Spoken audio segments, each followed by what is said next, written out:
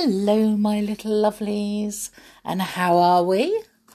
Oh, I cannot believe another week has passed. So another week of work has gone, and another week of school has gone. But most of all, another week of stories have gone by. So that's 7 whole stories. That's amazing. In fact, it's more than 7 because a couple of those days we've had 2. So what are we going to do today? First of all, I'm going to read the story. That's before we do anything else. I'm taking my children down to the beach. It's not very hot out there. It's not very sunny, but they've got the whole beach to run around, and then I'm going to pack some sandwiches and we're going to go and have either a picnic on the bench or a picnic in the car if it starts raining. But they'll be able to blow off some energy, run around. But first of all, before we do any of that, we need to read today's story, don't we? So I am going to read Mowgli Finds a Friend, and it's from the amazing Jungle Book. I love this one.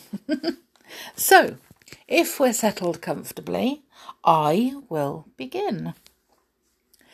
Bagheera the panther found Mowgli in the jungle when he was just a baby and decided to take the boy to a wolf family that lived nearby. The mother wolf agreed to take care of him, and for 10 years she raised him as one of her own. Mowgli was a very happy man cub. One day, bad news arrived in the jungle. Shere Khan the tiger had returned after a long absence. This tiger was mean and hated everything. More than anything, though, Shere Khan hated man. This meant that it was no for Mowgli to live in the jungle. The wolves decided that he should go to the man village at once. Bagheera had kept watch over Mowgli through the years and volunteered to take him. Later that night, the boy rode on the panther's back as they made their way through the jungle. But Mowgli did not want to leave the jungle. It was his home. He didn't know anything else. "I don't want to go to the man village," he shouted. Then he added, "I can take care of myself." Although Bagheera cared a lot for Mowgli, he eventually became tired of the man cubs fighting, and he walked off into the jungle, leaving Mowgli all alone. Mowgli began to worry that maybe he couldn't take care of himself.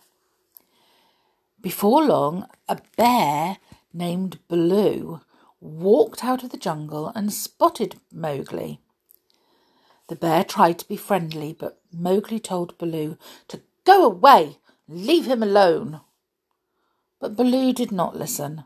He decided the little man cub needed to have some fun. "Hey, kid, Baloo's going to learn you to fight like a bear," he said, jumping around. The bear's silly behaviour made Mowgli laugh, and soon he was dancing and boxing just like Baloo. When they finished, Mowgli jumped up on his new friend's stomach and tickled him. "You're all right, kid," Baloo said gently. Just then, Bagheera walked over to them. He had returned to make sure Mowgli was okay. The panther told Baloo that he thought Mowgli should go to the man village so he'd be safe from Shere Khan. Baloo didn't want his little buddy to go to the man village. "Oh, they'll ruin him. They'll make a man out of him," the bear said. Bagheera sighed. he knew it would be hard to persuade Mowgli to leave now that he had made friends with Baloo.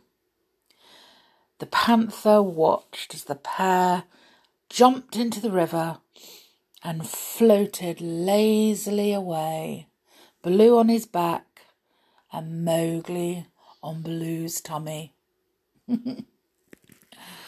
Oh dear. It'd be nice to have a bear as a friend, wouldn't it?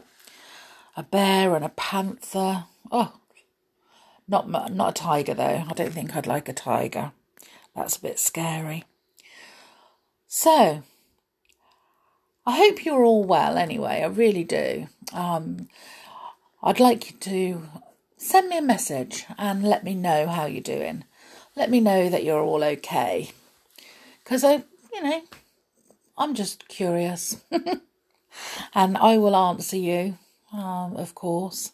And again, message me if you want to hear a certain story. So I will go and get ready for my picnic at the beach. Whatever you're doing, you have as much fun as I'm going to have. And if you're listening to this at night, as always, sweet dreams, sleep tight, and enjoy those dreams. So stay safe and come back tomorrow. Okay? See you later. Bye for now.